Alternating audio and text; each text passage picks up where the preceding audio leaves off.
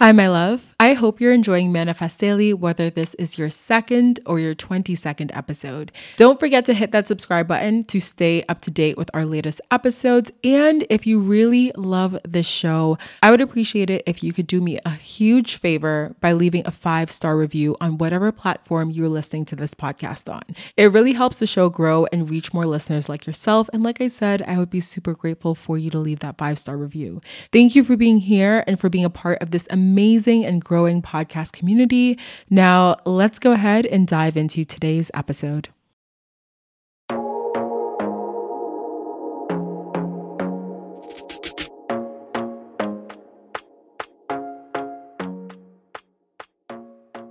Hi, my loves. Welcome back to the podcast. I am so excited to have you guys here for another episode. If this is your first episode, welcome, my love. My name is DeAndre Nicolette, and I'm the host of Manifest Daily. If you're an OG listener, hey girl, hey boy, hey, what's poppin', what's good?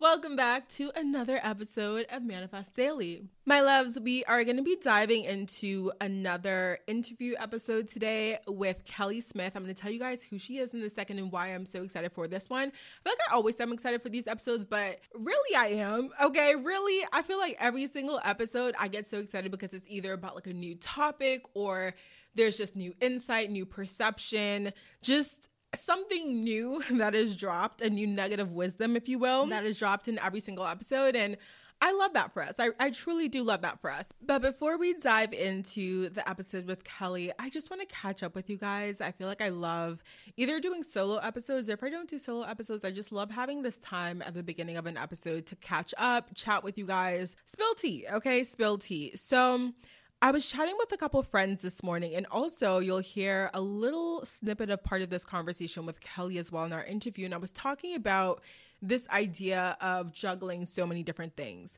And I know many of us can relate, right? Or many of you guys can relate rather to juggling a lot of different things, right? Whether you are in school, you're a parent, you have a 9-to-5, you have a business that you're starting, maybe you are starting content creation, whatever it is, there's sort of a lot going on at any one point in time, right? And I personally have been feeling this sort of need to come back to my list, right? Because I talk about how I do like my monthly goals, my yearly goals, and I'm always checking in with my goals. I'm always checking in with what am I actually consciously manifesting? And is this something that I still want to consciously manifest at this time, this point in time, given what I know, given what I feel? And I woke up this morning and I don't know what it was. Like maybe, it's a shift into Taurus season. Maybe y'all know I'm a Taurus.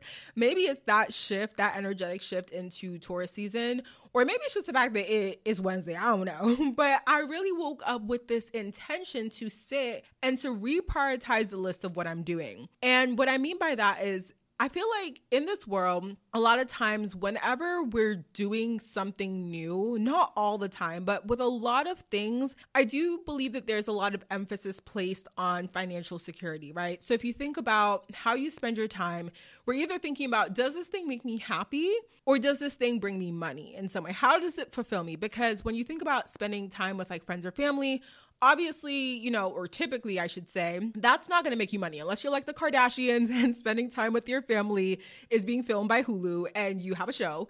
Typically, if you're spending time with friends, family, like your loved ones, whatever, that's not making you money. But if you're doing something like going to your 9-to-5 or working on your business, that can either make you money currently or it has the potential to make you money in the future, right? Especially if you're just starting a business and maybe it's not at that point yet where it's making you money, but it can make you money. And I was sitting with that and I was sort of thinking about, okay, if I look at and I think about all the things I'm doing, I need to reprioritize my list and figure out where I'm expending my energy. Is that a word? I'm pretty sure it's a word, but listen, where I'm putting my energy out and how that is making me feel. Because when I started 2022, how I diversified my time and how I intended to diversify my income and diversify my energy, right? It was a little bit different than how I intend to do it right now. And that primarily has to do with the fact that we're always growing and we're always changing. And so if you started the year off and you were thinking like, okay, I want to start this type of business, or maybe I really want to, grow or climb the corporate ladder, or I don't know, or maybe you were just like, I really want to spend more time with my family, whatever that sort of split in energy looked like for you, I think now is a really good time to check back in with yourself and ask yourself, does that still resonate? Does that still feel good? And so I was thinking about that specifically this morning because I was thinking about some things that I wanted to start. And y'all know me, like it's kind of a joke at some point in time. And I know I've had so many episodes where I've talked about how my desire to always start something, my creativity, my creative brain, my as my friend Monica called it, my serial entrepreneur brain always has an idea for a new business or something new to start, which is a beautiful problem to have because you always have ideas. Now, obviously on the opposite end, there is someone that maybe doesn't have ideas come to them as easily, but with the reality of always receiving ideas coming to you, there's also having to balance that and make sure that you're not always starting something new and then not committing to it. Now, the other part of that, because there's so many nuances to that, but I always like to say that for myself, I find it really important to explore the ideas that I have. If I get an idea for something and I'm really into it, I like to let it sit for a little bit now because I do realize I can be very impulsive. And so I try to let it sit for as long as possible. And if the idea is still there, it won't leave me.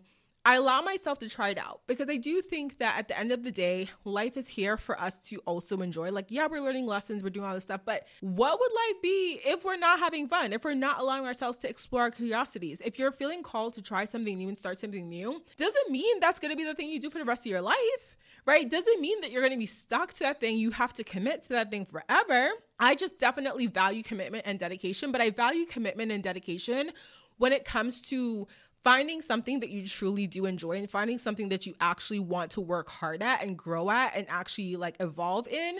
That's when you commit to it. That's when you actually say, you know what, I'm going to create a schedule for myself. You know what, I'm going to take this seriously. But at the very beginning stage, when you're just receiving ideas and downloads of things to try, it's okay to explore.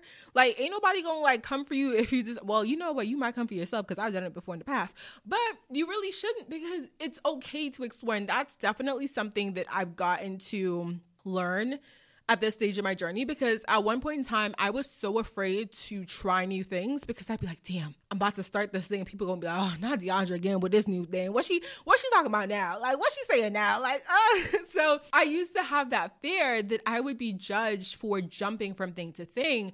But I think what we understand, and I say we because I hope you understand it too. I feel like you probably do, but what you get to understand at some point in time is that by quote unquote jumping from thing to thing, you're just allowing yourself to play. You're just allowing yourself to find the thing that you resonate with. It almost takes it way back to childhood. Like, y'all know it's like, you're on a playground and it's a bunch of different games going on. Like, how will you know what you actually want to play, what you actually want to be a part of if you don't go around and try different things, if you don't go around the playground and test out the different, pieces of equipment and whatever? That's kind of a, bad metaphor, but, it works for this.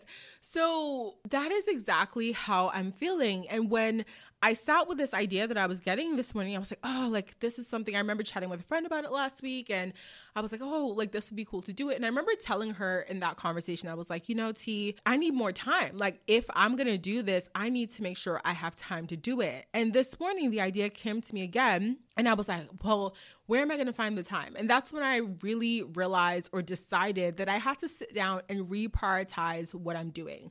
Ask myself, how am I spending my energy and my time, right? And what do I do that makes me happy? What am I doing right now that doesn't make me so happy? What am I doing that can make me money? What am I doing that has the potential to make me money, but maybe I don't enjoy? What am I doing or not doing yet that has the potential to make me money that I kind of want to explore? Like there's so many different categories, I should say, right? But typically the way I like to think about it is things that fulfill me that may not bring me sort of money, abundance in that traditional sense, but can really fill up my cup in other ways, in energetical and spiritual ways, and things that bring me joy that fill my cup up with money. Okay, that's how I like to break it down, especially because I feel like usually anything in my life can fit pretty evenly into sort of those buckets when it comes to how I'm spending my energy. And so I sat with that this morning and I was really trying to think about how right now I feel like I'm currently splitting my time and my energy in so many different ways. So, I'm on all of these different platforms. I'm creating all of this different content. I'm doing all these different things. I'm sort of pulling myself in all of these different directions because I know that there are things that I like, things that I'm interested in, but then there's also the things that I should do, right? The things that I feel like I need to do in order to grow the podcast, in order to grow my business. There are things that I should be doing, and so I do them. But when you are splitting yourself in such a way where you are literally, what did I say to a friend this morning? I said, it's almost like I'm cooking a meal. And I have or not even that I'm cooking a meal, but I have all of these different pots on the stove and I'm cooking all these different things. And really, I have to sort of figure out, like, what do I need to cook for this meal, right? And if you think about your manifestation, your big vision, your dream, your goal as the meal, what do you actually need to cook? Like, yeah, you might want to put a little garlic bread, do a little garlic bread on the side because it will be cute. But do you need the garlic bread? Do you need the garlic bread right now? Do you have someone who could come in the kitchen and help you and make the garlic bread while you're focused on the other pots and pans and things that are going on the stove that you need? You know what I mean? So it's sort of like trying to find that really nice balance. And it's so hard. And I do think that it's like you're doing it constantly. I don't think that there's ever going to be a day where I'm like, okay, this is it. This is the formula. Like, this is what I got to do. I'm going to just do this forever. I think you always have to be checking in with yourself, right? As whenever anything major changes in your life, maybe you move, maybe you start a new job, maybe you decide that the thing that you were manifesting for so long, you actually don't want it anymore because you're like, you know what? It no longer resonates. Like, whatever that is for you, those big changes that happen in the middle of these things, in the middle of your life, in the middle of the seasons of your life, you need to go back in and reevaluate, how are you spending your time? How are you spending your energy? And are those ways truly fulfilling to you? And if they're not, if you need to audit, if you need to reprioritize things, that's okay too. So I'm really excited. Like I said, I have a couple ideas of things that I really want to test out and try. And I'm doing so trying to stay in that space of like no expectations, just staying in a space of allowing myself to follow the nudge. And one thing about my creative ventures and pursuits is that even if there are some of them that don't, pan out to anything huge, I always feel like I learned something. I feel like I learned something about myself. I learned something about what I actually want to do next. And sometimes I think you don't necessarily have to have like this just one specific thing you want to do in life. Some people do have that. But if you are someone that wants to try a bunch of things in life, like you want to travel, you want to have a couple of different businesses, you want to get into real estate, you want to do a bunch of different things, and you don't necessarily have that one thing that, every single thing fits neatly into that bucket, I think that's totally okay.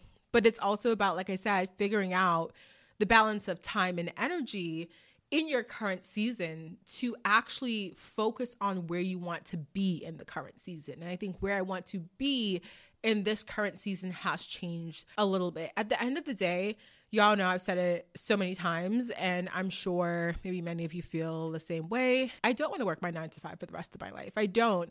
And I don't think there's anything wrong with working a 9 to 5. I remember I used to kind of hate it.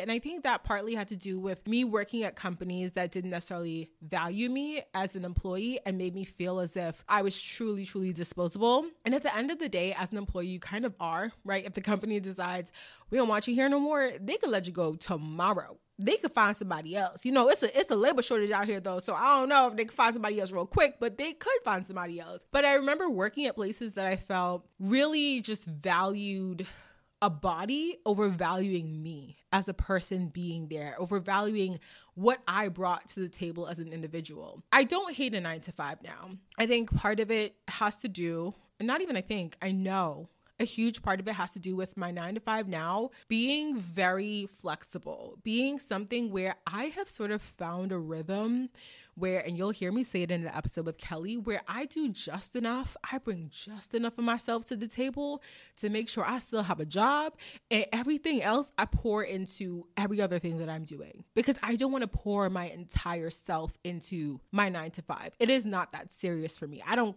I don't care that much. I'm sorry. I don't. Okay. But if you care about your job and if you care about your 9 to 5, you care. Like, you really care. Like, but I'm saying I care, but I care to the extent that I have to care to keep my job. Anything extra, anything above and beyond, I don't have it in me because I'm busy doing other stuff. I don't have it in me. I'm sorry. I don't. And I really think that in this current season, I accept that I have the 9 to 5 and I accept the lessons it's been able to teach me because I have learned so much in this job. I think is this the job I've held for the longest? I don't think so. I think I held the job at TripAdvisor for the longest. So this is like runner up, I would say. So I'm getting up there. Give me like another maybe like year and a half at this job. And I think it'll be the job that I've held for the longest, which will be exciting. But I do believe that in holding this 9 to 5 and finding a space where I'm able to balance everything else that I'm doing in a really good way, in a way that makes me feel pretty good, I don't feel so rushed to leave. It's almost like I'm in that space of acceptance. Like right now in this season, yes, I'm here. Right now in this season, yes, I am juggling a lot of things, but guess what? There's going to come a day when I'm not juggling all of these different things. And maybe I'm juggling some other different things. And I do feel like I'm looking forward to that because like I said, I don't hate a 9 to 5. I don't. But one thing I have noticed about the way that I like to work, especially with just upgrading the way that I see the show. I don't know if you guys have noticed. I think it's just little things here and there that I'm doing on the back end that really show me that I'm just taking every single episode and aiming to make it 1% better than the last. Like, that is my goal. And the more that I work on this show and the more that I sort of work on every other aspect of myself and every other aspect of growth within myself, the more that I am just content. Like, I'm still obviously growing. I'm pushing myself outside of my comfort zone. I'm doing all these things, but I'm also content in the season because I know that the 9 to 5 won't be my forever. And if you're listening and if you don't want the 9 to 5 to be your forever, it doesn't have to be. It doesn't have to be. But I also think that when I was in that space where I was so upset internally, right? Upset at having to balance the 9 to 5 with the job, so annoyed at having to balance it, it just created a lot of like energetic resistance. And it made it so that I was pushing and doing things that didn't feel aligned in my business because I wanted it to move faster, grow faster, whatever. And right now, I will say that things for me, like I've never had a viral moment really, but I've just been kind of growing steadily over time. And I'm so grateful for those of you guys who tune in, who have just been literally the reason that my life is changing. And I know I hear YouTubers and stuff say that all the time. And it's like being on the other end as a supporter, as a watcher of some of my favorite channels, like it makes me happy to hear that when a YouTuber is like, you know, I'm in this space because of your support. I'm in this space. I'm able to do the things that I have always wanted to do because of you. And I think that as a community, it is sort of a beautiful thing to be able to uplift each other, right? So whether that means you are shopping at a small business, whether that means you're sharing my podcast or sharing another person's podcast or whatever, I do think we all have power to uplift each other in these beautiful ways. And so whenever anyone shares my show or whenever, you know, I mentioned it again also too in the Kelly episode, which we will dive into in a second, okay? But we go into how sometimes I have anxiety answering DMs. So if you've ever DM'd me, because I always know I tell you guys to DM me, if you've ever done that and I don't answer back, sometimes I get really anxious about it. I don't know. Well, I do know what it is.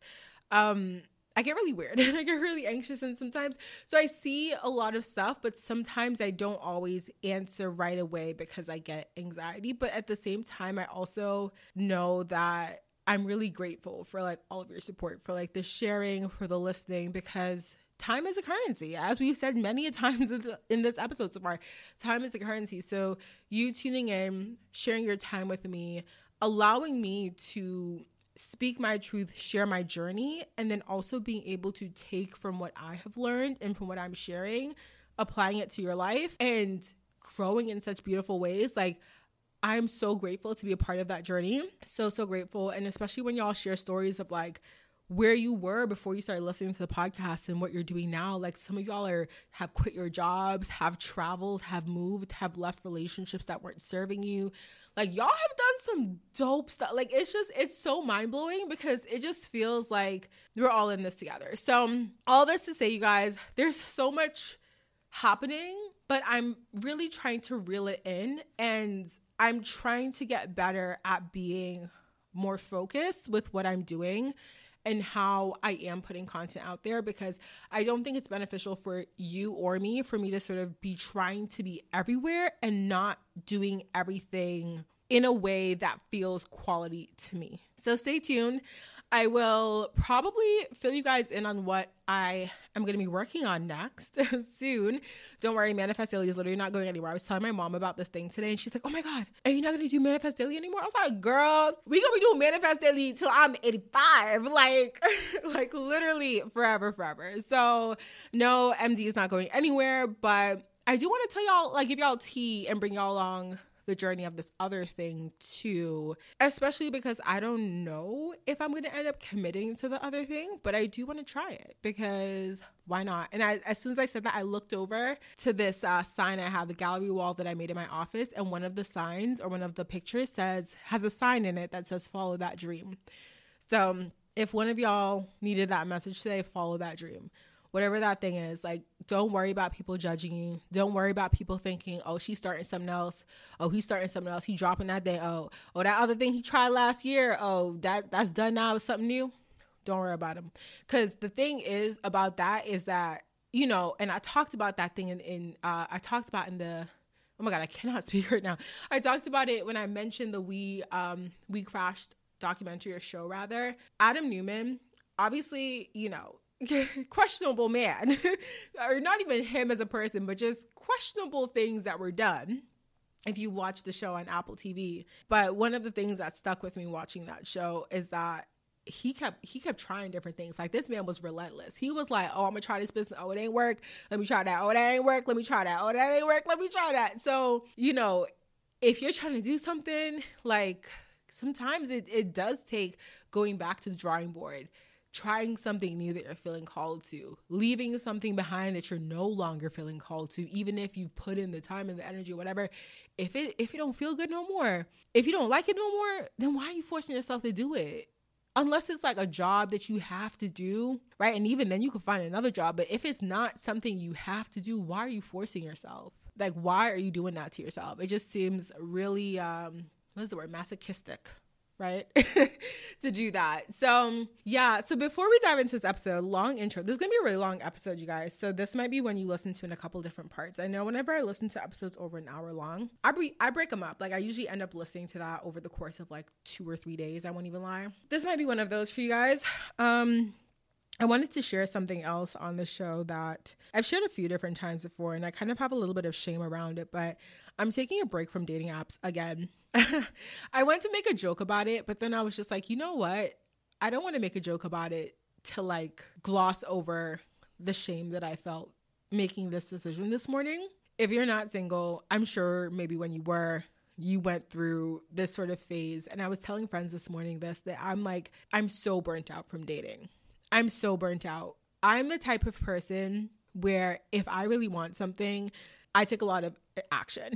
I do. I take a lot of action, and it can be really hard to sort of find that balance, right, between the action that you're taking and leaving that room for faith, leaving that room for divine timing, leaving that room for the universe to come in and bless you and give you your blessings and bring in your manifestation. If you are taking too much action and pushing too much, it is going to be really hard to leave space for beautiful things to flow into your life. I know that about myself. And lately with dating, ever since I moved here, I have been really, really on it when it comes to dating, like going on dates at least once a week. Like maybe here or there, I'll have a week where I don't have a date. But typically, I won't even I'm going on like a date a week at least, right? I think that's good to get yourself out there, especially when you're single, to meet new people, to get out there. Dating, like any other social interaction, is something that the more that you do it, the more practice that you have, the more that you get better at it, the more that you get better at telling people who you are, telling people what you like to do, asking questions, finding the red flags, finding the green flags, the more that you get better at it because you're doing it so often. However, I went on a date the other day and I found myself like going through the motions. Like I was getting ready and I realized like I wasn't even excited. Like I wasn't even excited about like, oh my God, this could be my person or whatever. Like I just felt like, okay, I have this date. It was like another thing that I had to check off my list. That's what it felt like. It felt like, okay, I got to do this. All right, what's on my list after that? Like it was just, I felt very numb and I still do. And I think that to me, I feel like I'm saying I think so much in this episode. My God. Jeez, you guys. That was tough. Like identifying that I'd sort of mentally checked out of the process, because when you are dating and intentionally dating and dating in the hopes of finding your person for marriage and for kids and for the big dream that, you know, we have been traditionally fed, that I will admit I do accept that dream and I do want that for myself. When you're intentionally dating, you have to be checked in. You have to be in tune with your emotions. You have to rely on your intuition. You have to go on these dates and you have to know, you know, what am I feeling right now? Am I feeling this person? Do I want to leave? Like you have to be aware. And so when I was numb, it made it really hard to hear myself, to hear my intuition, to listen to myself, to know whether or not I liked someone, whether or not I was feeling someone, or whether I was just so tired of dating that I was ready to accept what was good enough. And I don't think that, you know, there is a perfect person out there in this world. No one is perfect. However, I personally know for myself when something doesn't feel fully right. And if I'm tired, I'm just going to be like, okay, like maybe I'll just take this for now. Let's just go with this for now. And I found myself doing that, or I found myself getting into that headspace rather, and having those thoughts of like, okay, well, maybe like this is it. Maybe I just accept this for now, or maybe it won't be so bad, right? And I think that's how we get into spaces where we may end up in places or with people that we're not so excited about. And over time, we realize it. And over time, we're like, oh, wait, shit, I shouldn't have done that. I shouldn't have gotten this relationship. I shouldn't have took this job. I shouldn't have done whatever. But it's the hindsight. I started feeling numb. I started feeling really not even cynical anymore. I'd passed bitterness. I'd passed cynicism. I'd passed anger. I'd passed frustration. And it got to the point where I was feeling nothing, like no excitement, nothing. I just felt like, and I say it in the past tense, like it wasn't this morning, and I still currently do feel this, but I sort of come to terms and had some journaling about that around this today rather, but got to a point where I was just sort of like hopeless, like a hopeless, aimless, numb feeling. And I said, I think I'm burnt out. I think I need to do something. And I was chatting with a friend and she was like, do you think you should take a break? And my first reaction was to be like, well, no, I don't want to take a break, because whenever I take a break from dating, I feel like I can't meet anyone. And that's been an insecurity of mine since moving here, because even though I'm building friendship groups and I'm building friends, or building friendships rather, and things like that, I do a lot of stuff by myself, you guys. I spend a lot of time by myself, which I truly do enjoy. Like, trust me, I truly enjoy it. As an introvert, as an only child, I thrive in this space. And I've been doing more fun things for myself lately. But I was telling her, I was like, I don't go anywhere. I'm like, how am I supposed to meet a guy? When will an opportunity ever present itself when I will meet a man if I'm not on Hinge, if I'm not on Bumble, if I'm not on Tinder, if I'm not on, the other apps? And she goes, what do you mean you don't go outside? She's like, you go to the gym. She's like, you go to the grocery store. You're going to conferences for work. You go to like random workout things. Sometimes you go to these events. She's like, you go out.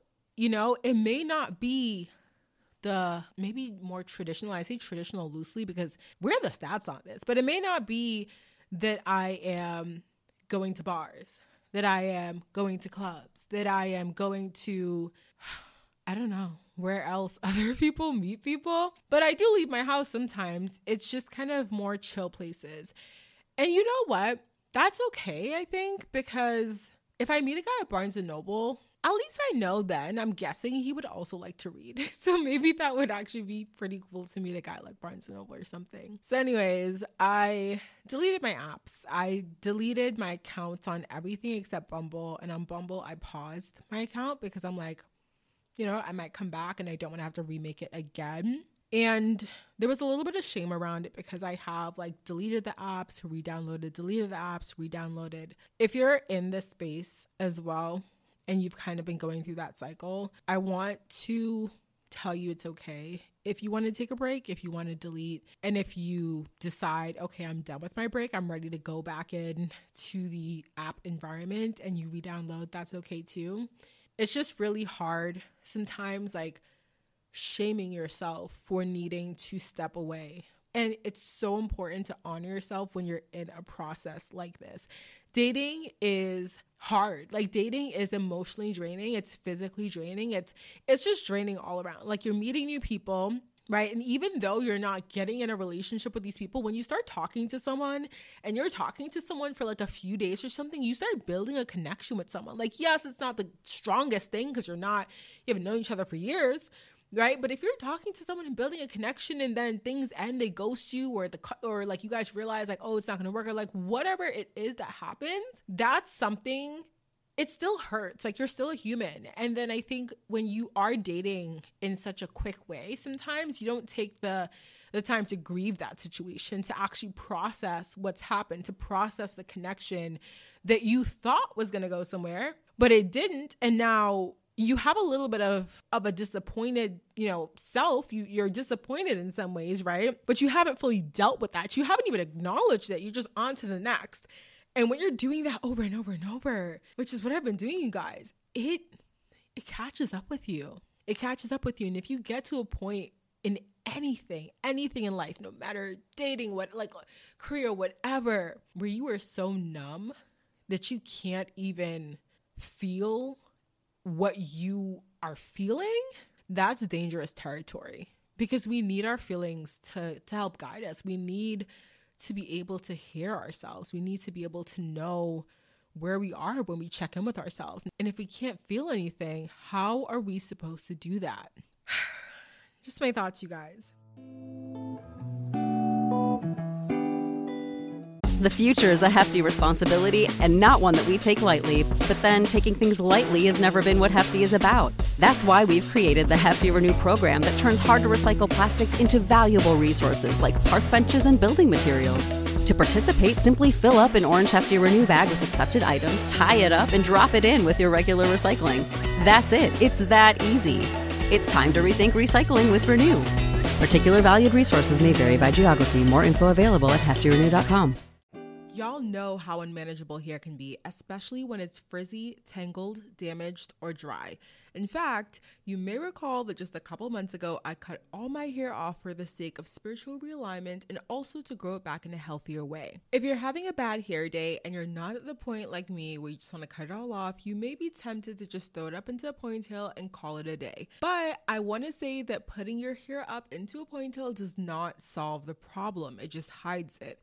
It's time you start treating your hair with some much needed TLC with the leave-in conditioner from OUAI. This multitasking powerhouse does it all. It hydrates, detangles, fights frizz, and even acts as a heat protectant. Trust me, your hair will thank you. Even with my shorter hair, I've had some issues with dryness, and after using the leave-in conditioner from OUAI, my hair felt softer and hydrated. Not only that, but if you're someone that uses heat on your hair to curl or straighten, the leave-in conditioner from OUAI protects your hair from heat up to 450 degrees. It's scented with North Bondi, a floral fragrance with notes of bergamot, violet, and white musk, color safe, and cruelty-free. Basically, it's the perfect leave-in conditioner. Discover a new way of life with the leave-in conditioner from OUAI. Go to THEOUAI.com and use code ManifestDaily to get 15% off your entire purchase. That's 15% off your entire order at THEOUAI.com. Code ManifestDaily. Thank you to OUAI for sponsoring today's episode. My loves, this has been probably the longest intro I have done. I'm not even going to call it an intro because yeah, it is just part of that. It's part one of this episode, but I'm not going to make it its own episode because I really do want you guys to hear this chat with Kelly today. So if you need to pause here, possibly come back tomorrow, or I don't know, maybe you're listening on a long commute and you have some more time to listen, let's go ahead and dive into the convo with Kelly. And, you know, you can check back in and listen to the rest of the episode when you have time. But Kelly's going to introduce herself, but I want to do a mini introduction before the intro for her. So Kelly is the founder of Yoga for You, and she's also the host of a podcast called Mindful in Minutes. And she is an independent yoga and meditation teacher. So in our episode, we talk about how Kelly uses meditation, what meditation is, how she defines meditation, and how it differs a little bit from mindfulness. We talk about yoga as well. But one of the things I love about this episode is that we actually deviate. So if you've ever been a guest on my show, or maybe you don't know, but I'll give y'all tea on some of my process. I actually send a brief out. I don't know, y'all know I'm a little type A. So I like to have a brief and it kind of outlines some of the questions that I will ask a guest. So I do research on my guests beforehand. I kind of figure out what they're experts in and what questions you guys would want to know, what would be helpful for you guys to learn throughout the episode. And I make a brief off that because I want each episode, whether it's a guest or solo, you to be able to take something away from it. So I sent Kelly a brief. It was all about meditation, yoga, whatever, her retreat, all of these different things that I wanted us to cover. Kelly and I, in the episode, we go off tangent. I think it's the third question and we leave the brief entirely. And we start talking about, returning to yourself, the true self, societal masks. We talk about creativity. We talk about getting paid. We talk about finances, how that affects following your passion, following your dreams. Is that important? Is it not important? I don't know. We're going to talk about it. We talk about so many different things that felt really good to talk about in the moment. So I will say that Kelly may come back on the show. I would love to have her back on and have her and I dive into some of the other topics that we did not fully get to dive into in today's episode. So we kind of covered, a lot of surface level information here, but I want us to dive even deeper into some of the meditation stuff and into some of the yoga stuff. But for the most part, we go deep enough for you guys to get a good feel of Kelly, who she is, and meditation, yoga nidra, all that good stuff. So I'm going to stop babbling. We are going to get into this episode. Of course, my loves, if you have enjoyed this episode at all, whether it's up to this point, whether it's after the interview with Kelly, I would very, very appreciate if you could leave a 5-star review on Apple or Spotify. If you don't want to leave a 5-star review, but you want to leave something else, I don't know, leave whatever you're comfortable leaving. Of course, y'all know with the algorithms and podcasts and all the things that we don't have necessarily comments and stuff like that, like YouTube or some of the other platforms. So leaving a review on Spotify or Apple is literally the best way to support the show. So yeah, my loves, I want to thank you so much for being here. Thank you for tuning into this episode. Let's go ahead and dive into the episode with Kelly. Literally almost 40 minutes in, we're going to dive into the guests. Okay, so let's go ahead and chat with Kelly now.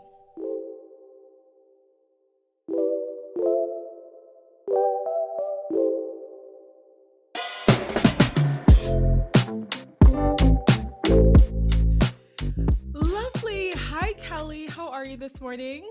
I am so good. How are you doing? I'm good. It's a gloomy day here in Dallas, so I'm literally looking for the sun. I always tell people I moved here for the sun, and when she's not out, I'm like, what is going on? What's happening? Well, it is also a very gloomy day in Minneapolis as well. And it's cold. Oh. It's only 40 degrees here. Oh my gosh, that's chilly for a spring day. What is happening? Almost May. Yeah. It's just Minnesota. It's giving winter. She's definitely giving winter right now, soggy winter. Ooh, don't love that.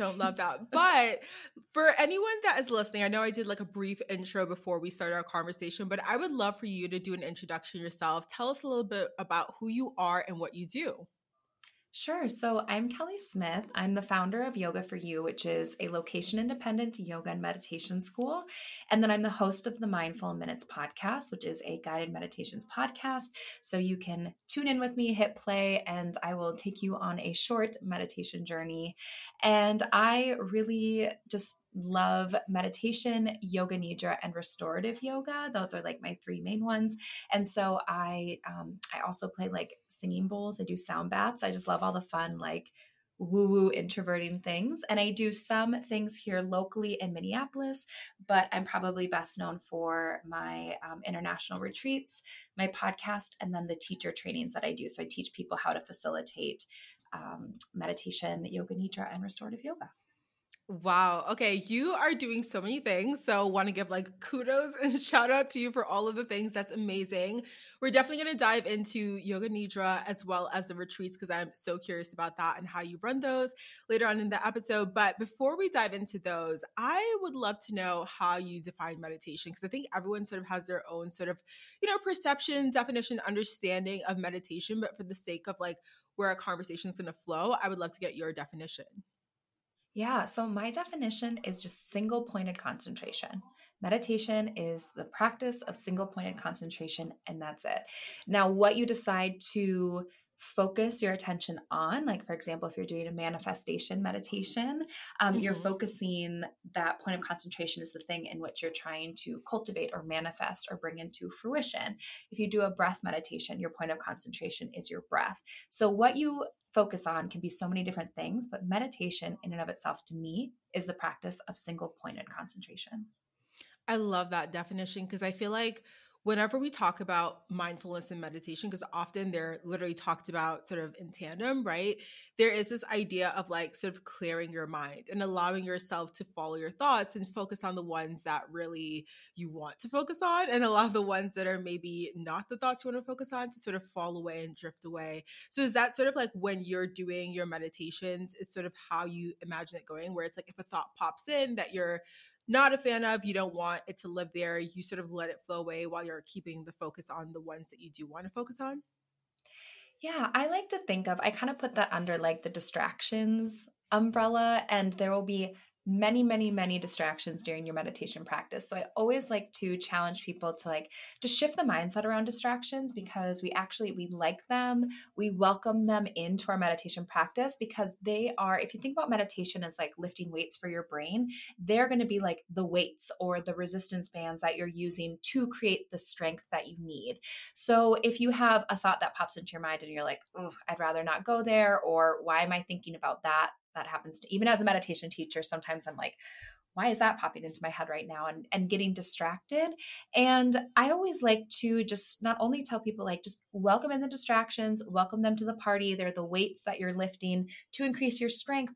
But it also, like, we call meditation a practice because we're practicing for our everyday life. And so as these things pop in, like, yes, you can let them sort of like come and go. Like if it just like a leaf that falls in like a river, right? You just let it like flow with the current, but you can also let that be an indication of like what's happening beneath the surface. Like our thoughts are so powerful, as you know, and as you speak about all this time on this podcast, because I'm also a listener and a fan of your show, but our thoughts are so powerful that sometimes I think it's worth not getting totally swept up and distracted, but like just digging a little bit deeper of like, like just be inquisitive. Like, why is that popping into my mind right now? Yeah. And it's like, if you notice that you're going into sort of that meditation space and certain thoughts are always popping up, I agree. Then you kind of want to explore that. Like, why am I thinking about this thing? Or there's this worry that I have, like, why am I so worried about this thing? Like, let's go deeper with that. Let's ask the inquisitive questions. Like you said, let's actually find out like what's brewing beneath the surface. So I am so curious about the benefits of meditation, because I'm sure we've all read like a Mind Body Green article or two about meditation and like talked about the benefits, but I want to hear like firsthand, how has this benefited your life? And maybe a little bit about how you were, how your brain worked, how your life was before you started this practice consciously, and sort of how things have changed over time. Yeah, I love this question. So one thing that you will learn about me is that I love some good science and just, just a big fan of like science and the brain and, just how things are working. So I want to come back to like me personally, how I know it's working for me. But one thing that I always like to highlight is how meditation actually rewires your brain to have smaller physiological responses to anxiety and be more productive and be able to focus more.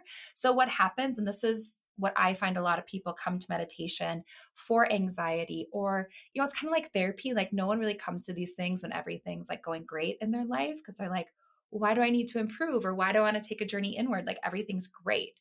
People usually come to meditation when they're like, I need to relax, or I'm feeling anxious, or I want to turn inward. So when you're meditating, and we know that even 10 minutes a day is enough, what's happening is the amygdala, which is like the pain, worry, fear center of the brain. She's kind of like the drama queen of your brain. She's what kicks off the fight or flight. I refer to her as a she because, I imagine her as that like middle school, like version of myself. That's just not the bully, but just like very like extra. Okay. Maybe you weren't like that. Okay. No, I am definitely very dramatic. Like the other day I went to the doctor and I was doing this like breathing test and I thought I was having a heart attack at one point and I fell to the ground. Like, someone please call the ambulance. And they're like, ma'am, you're not having a heart attack. We're sure of it. And I'm like, are you sure? So I get it. Okay. Yes. No, not the bully, but definitely just like a little bit of the drama queen. And what happens is the amygdala kicks off fight or flight, which is what, when we're experiencing anxiety, it's like a light activation of fight or flight. So what happens when we meditate is the brain activity goes from scattered to really focused in the prefrontal cortex, which is like just behind the forehead. And this is what's responsible for concentration, focus, and emotion regulation. So over time, with like 10 minutes a day of meditation over like 8 weeks, the amygdala will begin to shrink in size and become less reactive. And the prefrontal cortex becomes bigger and stronger. And there's more neurological activity happening there. So it's actually like rewiring your brain to have less pain, worry, and anxiety and have more concentration, focus, and better emotion regulation. So how that shows up for me personally is I find that I'm one, and I have pretty intense ADHD. I have since I was like a child. And I find that it's easier for me, like meditation has been a wonderful tool for me, especially as an adult with ADHD, being able to focus in, being able to complete tasks better, and being able to focus. But it also really helps me. It's kind of like the little things with my emotions where it's like, I'm not quite as reactive anymore. And this shows up a lot in my life, in my personal life. One, I have a toddler at home. I have one son. We call him Pork Chop. He's one. He is like a sweet little demon. And he has the ability to test boundaries to a limit only a toddler could. And also I'm married. And so also, my husband has the ability to push your buttons in only the way someone that you've known for 16 years could push your buttons. And I find that ever since I really started incorporating meditation into my everyday life, it's like things just aren't as big of a deal anymore. And I know that sounds like such a small little thing, but for me and for a lot of my students, like that's really powerful. Like you aren't constantly like on this pendulum swing of like, it's really, really great or it's really, really bad. And the swing in between the two like highs and lows, they're not quite as strong. And it's like, if someone is like a road rager, right? Someone cuts you off and you get really upset. Like maybe you go from like a 9 on the road rage scale to like a 5 on the road rage scale. And you may not initially be like, wow, look at this huge change in my life. But there'll just be one day where someone will cut you off and you just like, it won't be a big deal to you anymore. And even those little shifts, like that can be so powerful and can just bring you like so much more like lightness in your life and like happiness and clarity. Yeah, I agree. I love that because even though those are, I think you're saying that they're like small shifts, but they're so big. It's always like, what did they say? That the secret of success is hidden in your daily routine. I don't know why that quote is coming to me because it kind of like has certainly nothing to do with this, but also kind of everything to do with this as well, right? Because it's like your daily routine of meditation. And I have 2 questions. So one, I'm kind of backtracking a little bit. When you were defining meditation, you were talking about it being a focus, right? I always say on my show that I don't meditate in the traditional way. Like I don't sit, I don't, do breath work. I don't do any of that. But like I always say, I go to the gym for meditation, right? When I'm on that Stairmaster, I am locked in. I am in the zone. Like you cannot, like people are looking at me, talking to me. I don't know what's going on, right? So would you say in this sort of definition of focus as being like a huge part of that meditation, that something like the gym, or if there's someone out there who maybe like gets into a zone doing artwork and like they can sit for an hour, lock in, they're allowing their thoughts to flow, they're sort of in this very like, in a way, again, a meditative space. Like, would you say that's another way to meditate? Because I don't want anyone listening to feel as if I'm not using like the Calm app or Headspace or sitting down and breathing and not doing anything in silent, then I'm not meditating.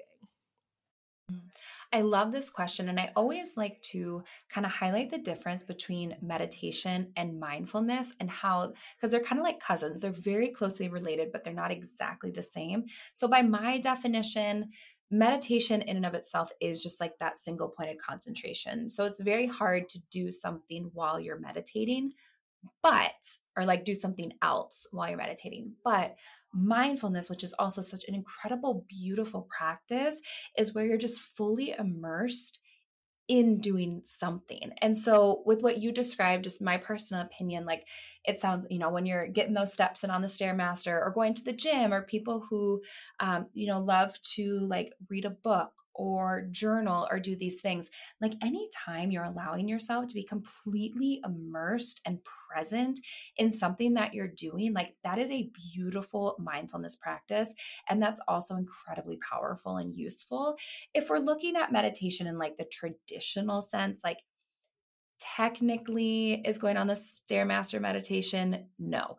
But is it a wonderful mindfulness practice, which also has incredible benefits into our life? Yes. And I think that's all that matters. I think like the devil's in the details in a way. And I love your call out of like, don't feel bad if you're like, oh, I don't sit down and, sit crisscross applesauce and chant Om for 20 minutes every morning. Like I don't do that either. And that doesn't mean that what I'm doing isn't meditation, or that doesn't mean that what you're doing at the gym isn't wildly beneficial and a introverting practice that helps you like turn inward and be present.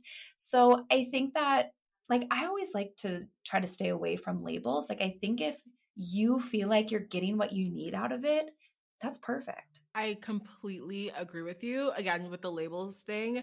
And then also just kind of like finding what works for you. I think within the spiritual community, and just any community in general, but specifically the spiritual community, there can be a lot of pressure to do things in a very ritualized and systematic way. And I think spirituality is like leading us away from that, away from like, here's the things you have to do in this order every single day, or else you're not going to manifest, or else you're not going to create the life that you want. And I think that comes down to meditation practice as well, or even journaling, or just like anything else, a moon ritual, whatever. It's like, if what you've created, your practice works for you, if you switch it up every week and that works for you, like do you, like, don't try to do what everyone else is doing simply because you're like, I have to. I would say try it out. If you like it, you like it. If you don't, you don't, right? Totally. And I always think about like with meditation and mindfulness, or even like when even before you said anything, I was like, I imagine you hear this all the time around manifestation, because people can be so like, no, this is the way that you manifest. Like you do A, B, and C, and that will lead you to D. Do not deviate. Like this is exactly how you do it. And I don't prescribe to that idea either. I recently learned the term soul print. Have you heard this? It's like your soul's fingerprint. No, but that's interesting. Yeah, I hadn't heard it. Yeah. I just recently heard it, and I was having a chat with someone, and he just very casual was like, yeah, well, like your soul's print. And I was like, I'm sorry, what? The soul print? But it was in the context of this idea of like when you're journeying, we were talking about the true self, as one does when you hang out with someone that's in the line of work we do. We're like, oh, let's just talk about the true self and like beautiful things like that. But we were talking about how like your journey inward and your journey to the true self or to your higher consciousness or whatever it is, it's as unique as your fingerprint. Like only you can take that journey. You will be the only one that will ever really know your true self. And so the way that you take that journey, the vehicle that you take it with, the steps that you take, like that's up to you. And only you're going to know exactly what that is for you. And I think sometimes teachers can get just tripped up a little bit in failing to recognize or failing to share the fact that like, this is what worked for them. But that doesn't mean like all we can really share as teachers or as leaders is like what we personally know. But just because it worked for us doesn't mean that that's like the way for everyone, right? Our truth may not be like the collective truth for everyone. And that's okay too. Like you are your own best teacher. Yeah, I completely agree with you. I think as a guide or a teacher or a leader, it's not your place to, I think, create a specific rule book and tell people that they can't achieve results if they stick to this. Because I think that creates an environment where people can sort of get down on themselves or feel bad if they deviate from that thing, or if they don't get results. They might be like, well, why am I not manifesting what I want? Like, I'm doing everything I'm supposed to be doing, right? A lot of times it's like, maybe it's divine timing, or maybe it's literally that you're getting so caught up in trying to be something other than your true self. And that's why you're not actually calling in the things that are meant for you, because you're not being yourself. So I love this. And I love like the conversation about the true self as well. I feel like that is what I also have with my friends very often. Like, we talk about the societal masks, and we talk about, what does it actually look like to be yourself in a world where you kind of are always wearing a mask to some degree, right? And it's like, what is the true self? Just like a collection of the different masks? Is it like, I don't know. That's a deep question. I'm like, yeah, like, what did you guys get into with this? I'm so curious. Like, what did y'all get into when talking about this? You know how to book flights and hotels. All you're missing is a tool to plan the travel experiences you'll have once you arrive. That's why you need Viator. Book guided tours, excursions, and more in one place. There are over 300,000 travel experiences to choose from, so you can find something for everyone. And Viator offers free cancellation and 24/7 customer support for worry-free travel. Download the Viator app now and use code Viator10 for 10% off your first booking in the app. Find travel experiences for you. Do more with Viator. This episode is sponsored by Blinkist. Blinkist helps you to understand books and podcasts in 15 minutes. You can read or listen to key ideas from bestsellers in a shorter span of time. Blinkist has the perfect content to help you be a better, smarter, and more knowledgeable you in 2022. One of my favorite Blinkist titles so far has been What Are You Doing With Your Life by Jiddu Krishnamurti. I listened to this one and I loved it because it explored how the way that we are raised and our societal conditioning affects the way that we perceive the world. As I listened, I learned that in order for us to look at life more truthfully, we need to free our minds from the big ideas that try to summarize life in its totality. For example, if we subscribe to a certain religion, we may find that we're only looking at things through that lens and accepting one variation of truth. But to better understand truth and life, we need to observe the way that we perceive things based on our beliefs and then ask ourselves how these perceptions affect us and our decisions.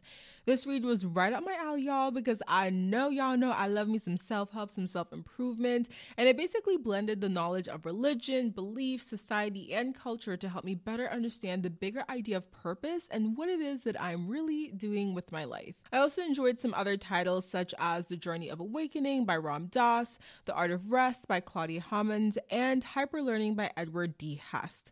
Some other popular Blinkist titles that you may enjoy are The Sleep Solution, Stillness is the Key, The Miracle of Mindfulness, The Happy Mind, and a classic around here, The Power of Now. Right now, Blinkist has a special offer for our audience. Go to Blinkist.com/manifestdaily to start your free 7-day trial and get 25% off a Blinkist premium membership. That's Blinkist, spelled BLINKIST.com/manifestdaily to get 25% off and a 7-day free trial. Blinkist.com/manifestdaily. Again, that's BLINKIST.com/manifestdaily to get 25% off and a 7-day free trial. Thank you again to Blinkist for sponsoring today's episode.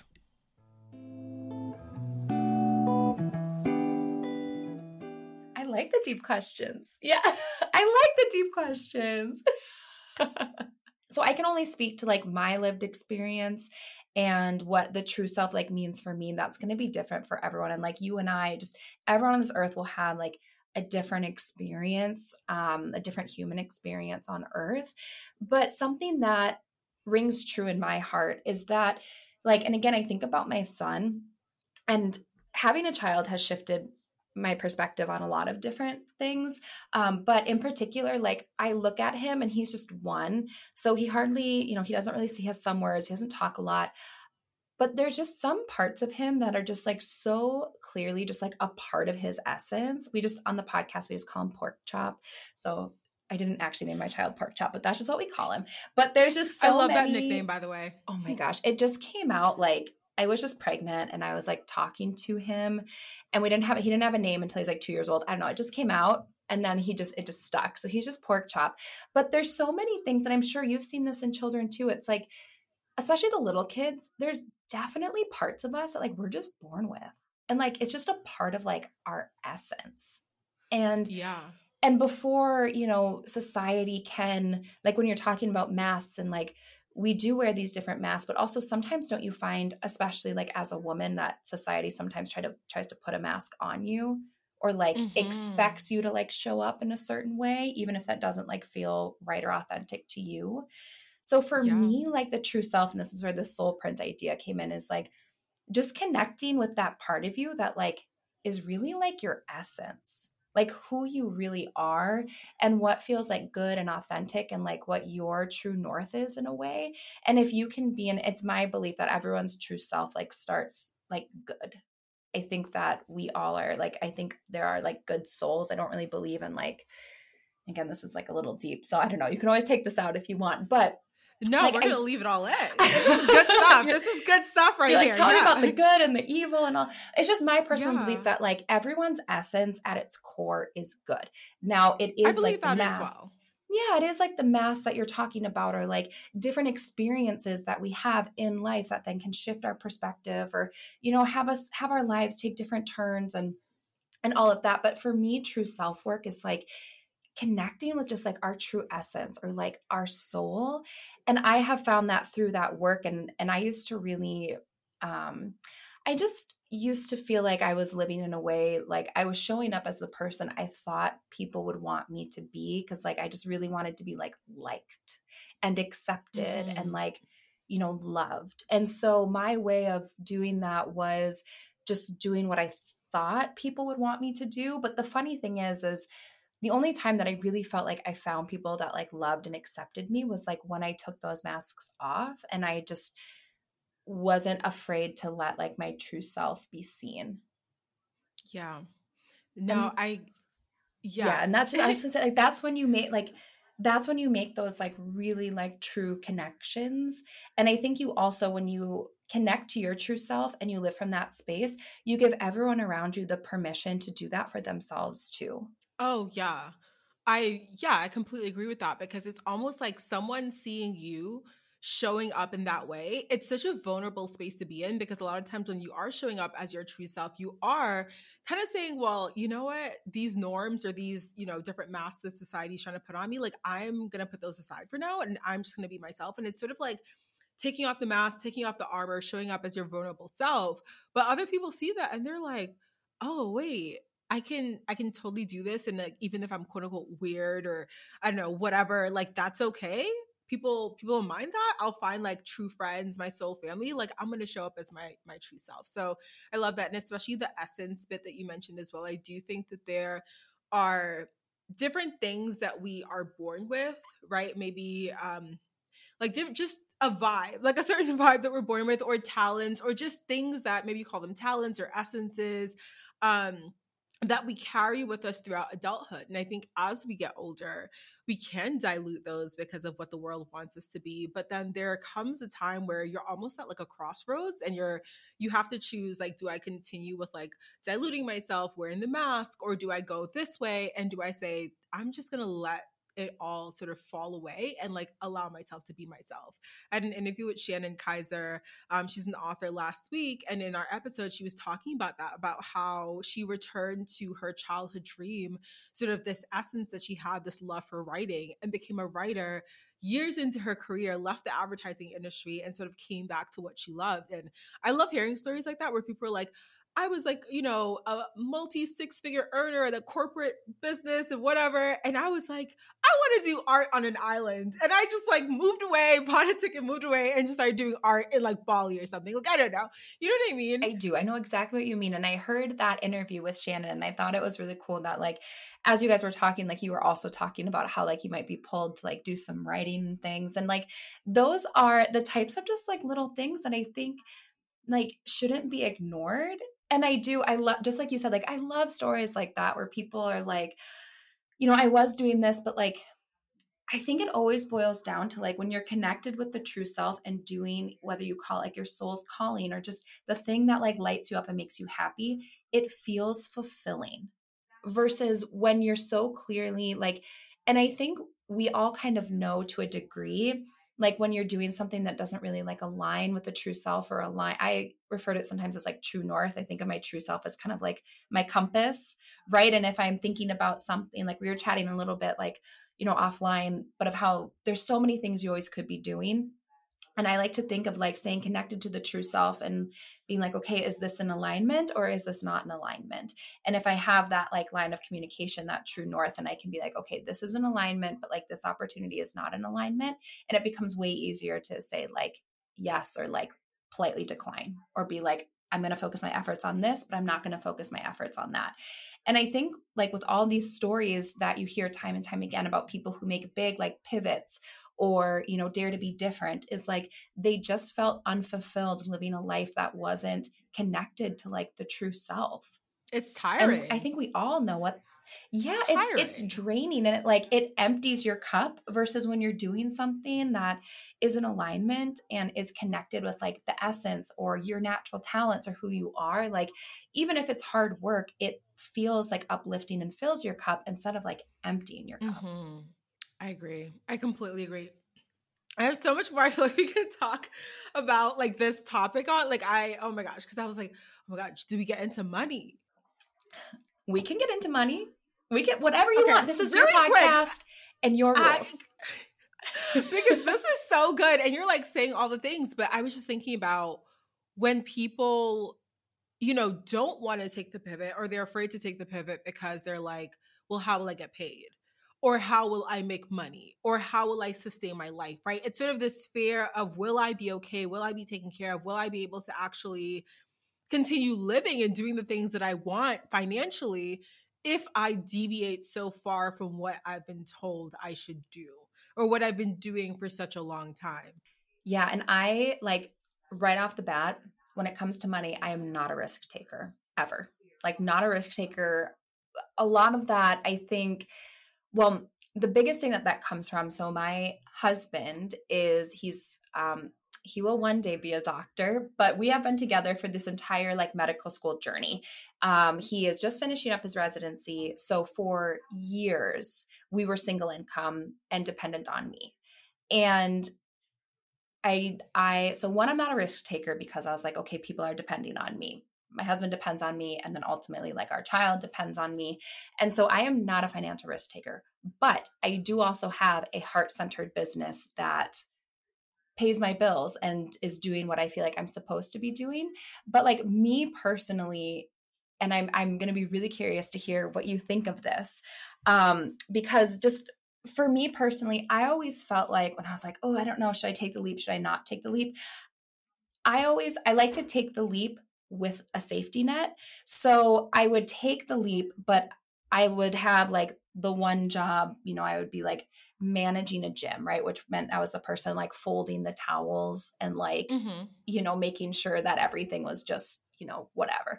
So I'd be doing that. And then also teaching yoga classes. And then as, yoga was growing, and then eventually I opened my own studio and doing all these things, like as I saw that snowball was growing, then I would release some of the other. So it was almost like I had like one eye on the finish line, but knew that it was going to be like a marathon. And I'm very much not a financial risk taker. So I never really do kind of like the all in, just go for it. But I do think it's so important to not let yourself get so swept up in the fear around like, what if I don't make money, or, what if this doesn't work? And I think that so much of that comes around like a fear of failure, and embracing that and recognizing the fear around it and being like, this is scary and that's okay. But my personal opinion is, and I'm 100% not a financial risk taker because we've been single income on me for so long, but I also like just take the leap, but with a little safety net. And my circumstances where it's like I couldn't leap without a safety net because that would impact other people. I think if I wasn't in that, I'd be much more of a risk taker if it was like just me. Yeah. But just different circumstances. But I'm so curious what your thoughts are. Honestly, I'm pretty much a bit of the same. I had an experience in my life where I kind of like tried to do the full leap. And what I learned about myself is that when I do that, I place so much pressure, and I would say this, on my business to run before it can walk. And I think that for some people doing like full risk, all in, they work really well with that pressure. I always say like I work well under pressure, but maybe not in this instance, because then I feel like energetically, I'm like, oh my God, why aren't people buying this thing? Oh my God, why isn't the podcast growing? Oh my God, and I start to panic, right? Versus now I'm in a situation where I do work full time. I am working on the podcast. I do have other things I want to start. But that's what we were talking about literally offline right before we started, is like the priority list. And I was telling you, I was saying, today I'm taking the time to sort of make a priority list and figure out, okay, what is making me money? What is making me happy? What could make me money that I want to start? What could make me money that I'm like, I can leave it behind. I don't want to start.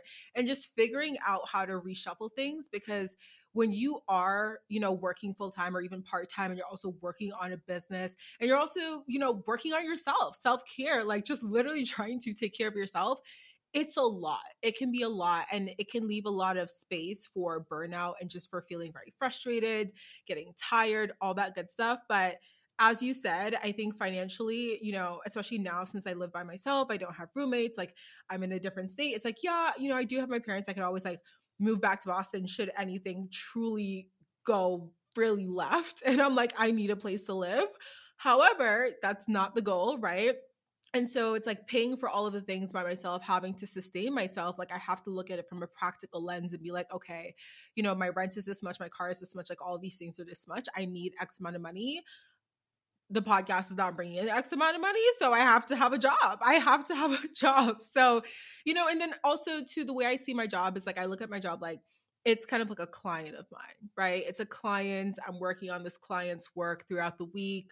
I show up when I'm needed. I get the work done, but I don't put all of myself into it. I know there's some people where their 9 to 5, their career is like the thing for them, which is totally, if that's what you like, that's what you like. But for me, I'm like, I give y'all just enough so I don't get fired.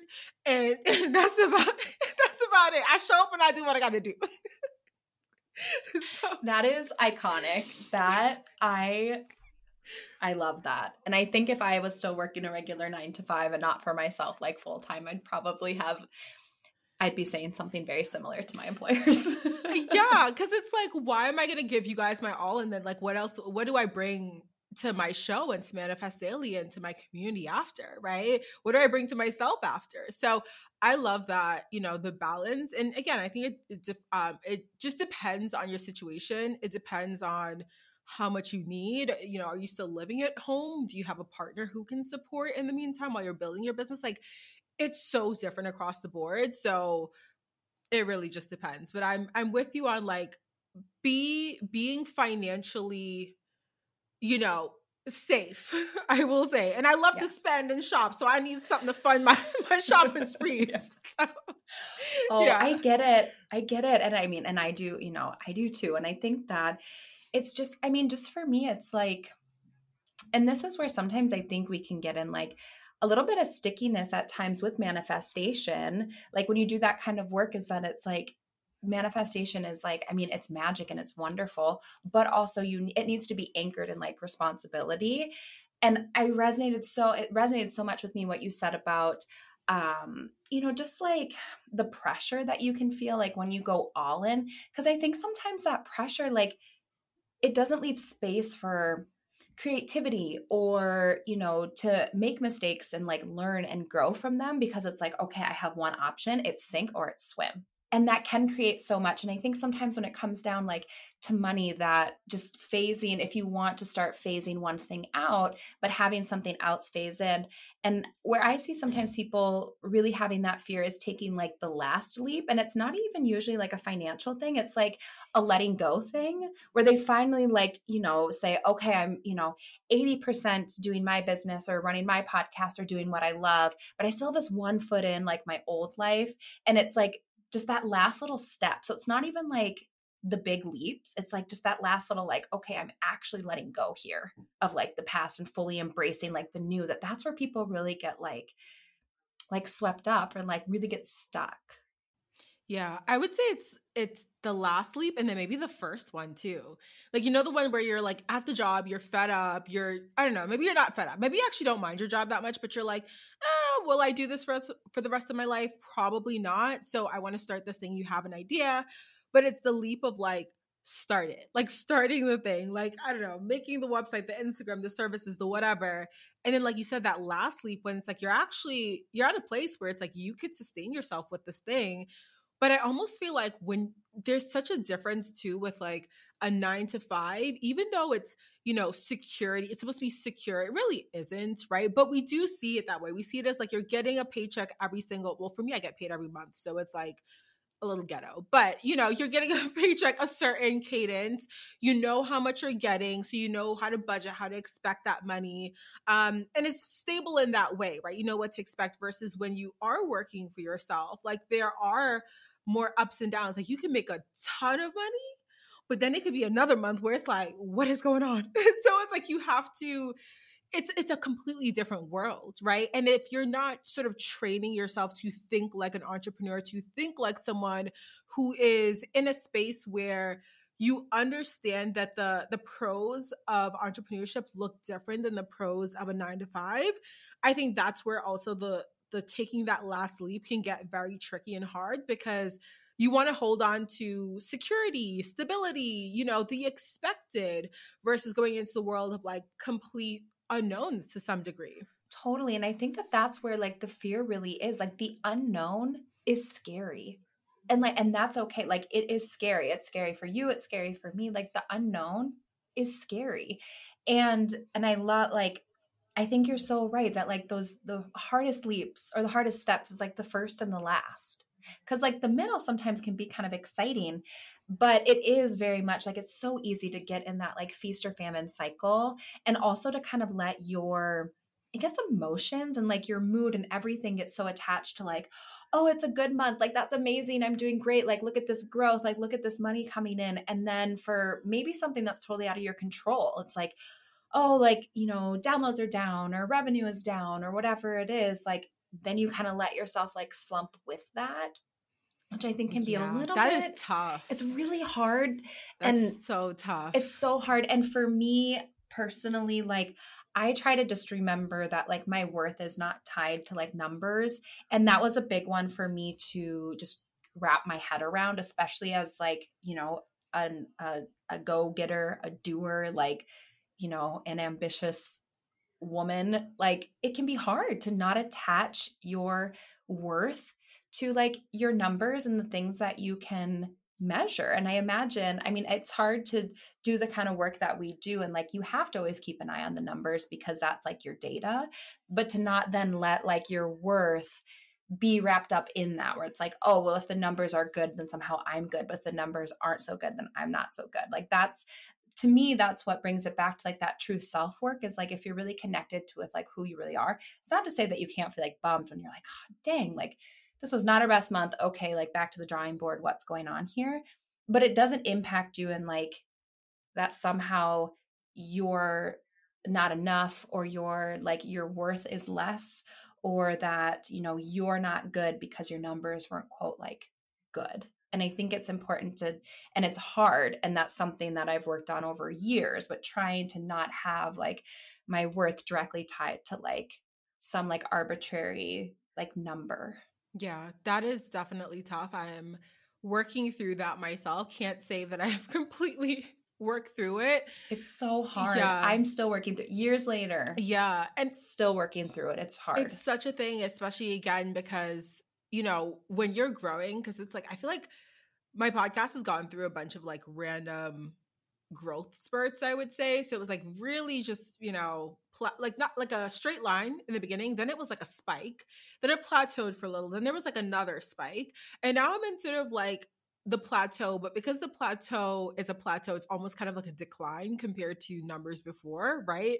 So it's like going into the analytics, I'll see like the numbers are X% down this month compared to last, or X% down, this week compared to last. And that's definitely tough to see that, especially I think when you're working so hard on something, or when you have such a beautiful vision for something and you're putting yourself into it, right? Because it's your creativity, your ideas, you're bringing it to life, and it's literally an extension of yourself. But again, like you said, you can't place your worth in that. So it is definitely tough to sort of step back and be like, okay, the numbers are down, but like, does that mean that I suck as a podcaster? Does that mean that my show sucks? Like, no, it's still growing, but it's just not growing as it was before. But that's okay, because there are seasons for the growth spurt, and there are seasons where it's kind of like a time for you to sort of just coast, like nurture the community that's here now, and then prep for that next growth whenever that should come. So yeah. Totally. But I think that that's so like relatable and something like I feel so deeply with that, especially with podcasting, because it really is like, and anyone who's listening who also has a podcast, I'm sure they're going to be like, yes, that's it. Like it is like sharing a little piece of your soul with someone like every single week or a few times a week. And it's like, I always call it like my baby before I had babies. And like with my show, because it's mostly guided meditation. So it's like creative writing in a way. So like I'm writing these meditations and then recording them and sharing them. But regardless of what the content is of your show, like it's such a personal, like intimate thing to like share your voice and your thoughts and like this content and to have this vision. It can be really hard to like, you create it from like this soul space and then you put it out and you kind of just have to wait and be like, I hope it resonates, or like, I hope it, you can only have hopes for it. And all you can really do is just like create the special stuff and put it out there and share your unique voice. And then the rest of it is a little bit out of your control, which can be hard at times. Yeah.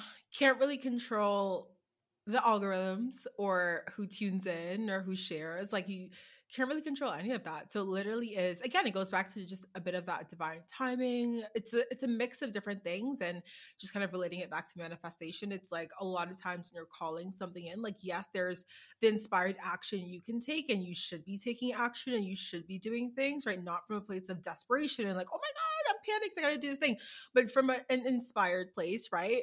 But even if you do all the things and you sit with it and you're like, wow, like if I could make a checklist, I checked everything off that I could do. It's like, there's some things that you can't do, some things that you can't control. And as much as you want to understand them or sort of have a timeline that you can sort of look towards and like plan around, you really can't do that.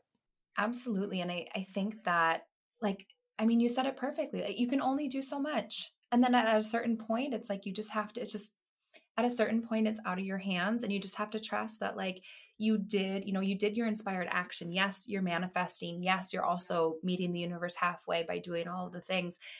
And I always tell people like with manifestation, like specifically when they're doing like manifestation meditation, is that you can't always give the universe a timeline, or like you can't always say like, the universe can be like Santa Claus, or like if you don't tell Santa what you want, like you might not get that for Christmas. But you also can't say like, and I want it this day at this time in this specific way, wrapped in this specific packaging.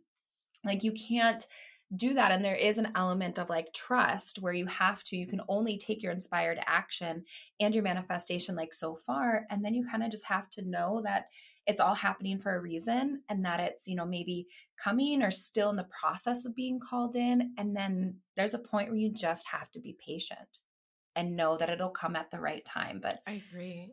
That can be hard.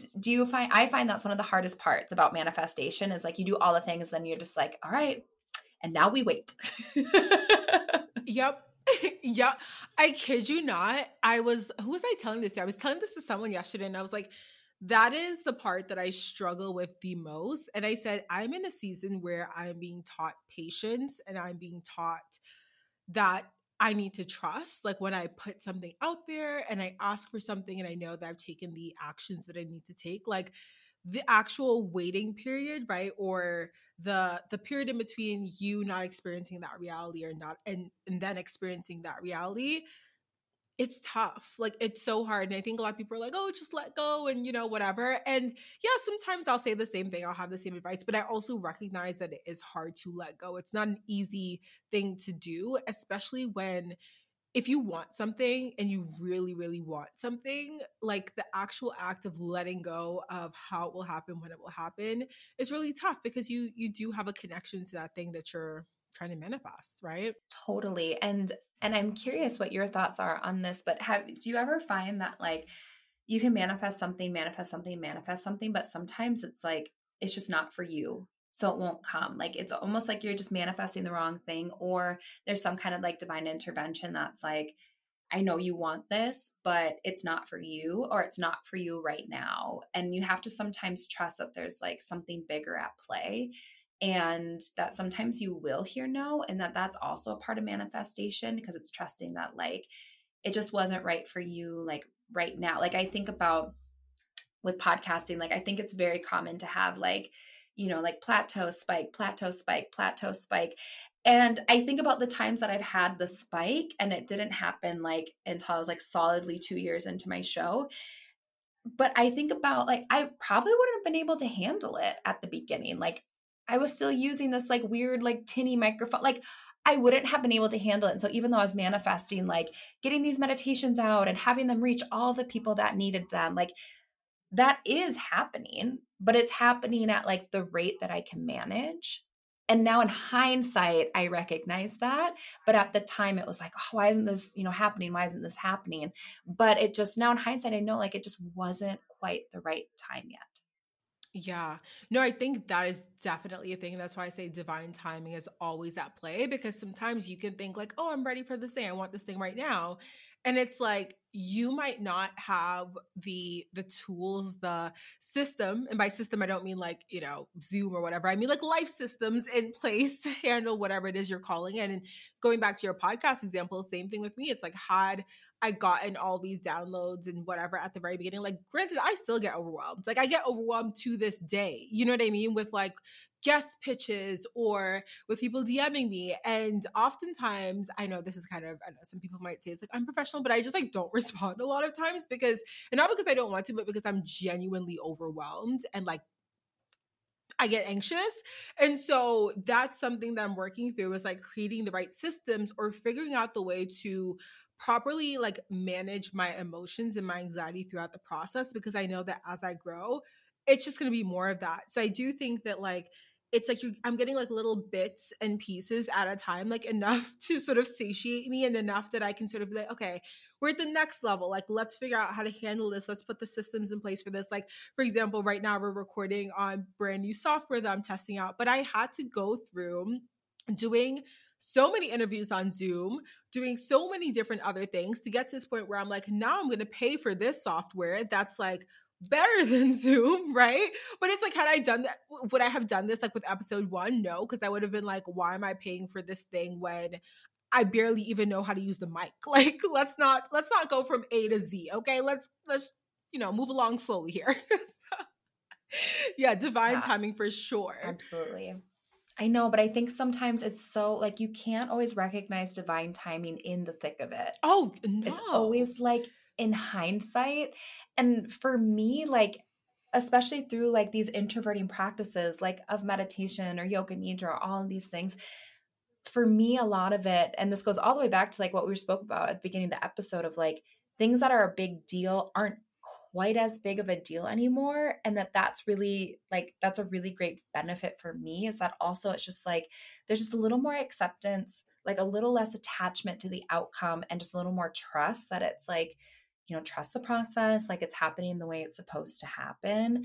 And I think that when you really connect to like the true self space, which also is a way of connecting to like the universe or spirit or whatever you like to call it too, because I think there's, a little bit of magic within all of us. So connecting to that space, you can also start to cultivate some trust of like, there's something greater at play. And like, you need to just know that it's happening. And as long as you hold up your end of the bargain, the universe will hold up its end too. And that you sometimes have to be patient with that. Oh my God. This is literally, I kid you not, and everyone listening is probably going to roll their eyes, because this is me with my dating life, my current dating life. Like, I'm like, doing all the things. But I'm like, today I had a conversation with friends and I'm like, I'm so burnt out from the apps and trying to like date. Like I literally go on dates now and I'm just like, it's like going through the motions. I'm like, I need to take a step back because truly this is just not the place that I want to be in emotionally, spiritually, like even physically. So I feel that it's like literally having to lean into that trust and be like, okay, it's not here right now. I don't exactly know why, because I do feel like everything can come together. But when it does happen, I'm sure I'll look back and be like, oh, wow, this had to happen first. And at the time I didn't know it, but now I know it's like the hindsight looking backwards. So for sure. I have a question for you. Going back to the brief, because we completely did not. Okay, we could talk all day long. We could talk all day long. Yes. But I am curious. You said something earlier and I was like, wait, I have a question on here that literally pertains to what you were talking about. And it is back to meditation, right? I'm curious, how do affirmations like play into meditation and specifically your guided meditations? Like, do you write affirmations in? How do you sort of like mix the two in with meditations? So sometimes I'll use like affirmations or mantras and mix them into like a guided meditation for people to use. But what it boils down to me, and I mentioned in the beginning, like I play those big crystal like singing bowls. I've really been intrigued by like sound and sound waves and like the energy that sound can produce. So the idea behind affirmations or mantras is basically that it's creating a certain vibration and it's a way of like speaking something into existence. I mean, if people are listening to this podcast, they know all of this, right?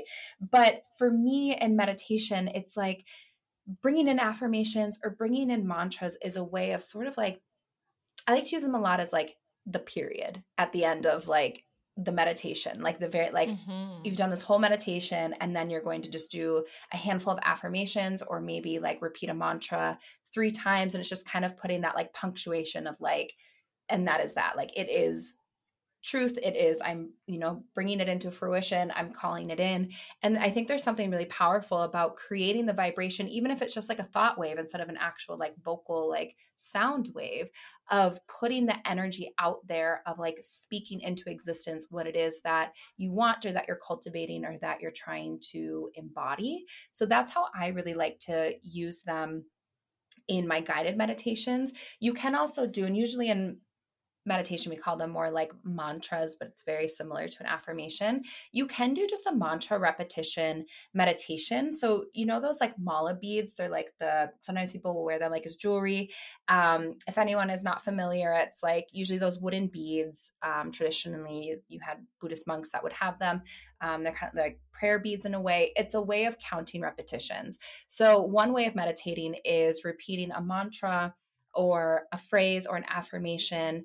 There's 108 of those wooden beads. So you'd go through and like flip through the beads 108 times. So that's like a more traditional meditation practice. But for me personally, I just like to, yeah. And I really like to use that if I'm trying to like cultivate something, like if I know I'm going to have to spend a day with someone that just is a little bit challenging for me, I might repeat like, I am not bothered by the actions of others, or I stay true to who I am and am uninfected by, whatever, insert the thing that you sometimes are affected by because of them. And, or just today is going to be a great day. I am surrounded by positivity today. These are the kind of things that you can just repeat like again and again and again and again if you're anticipating just needing some extra bit of that in your practice.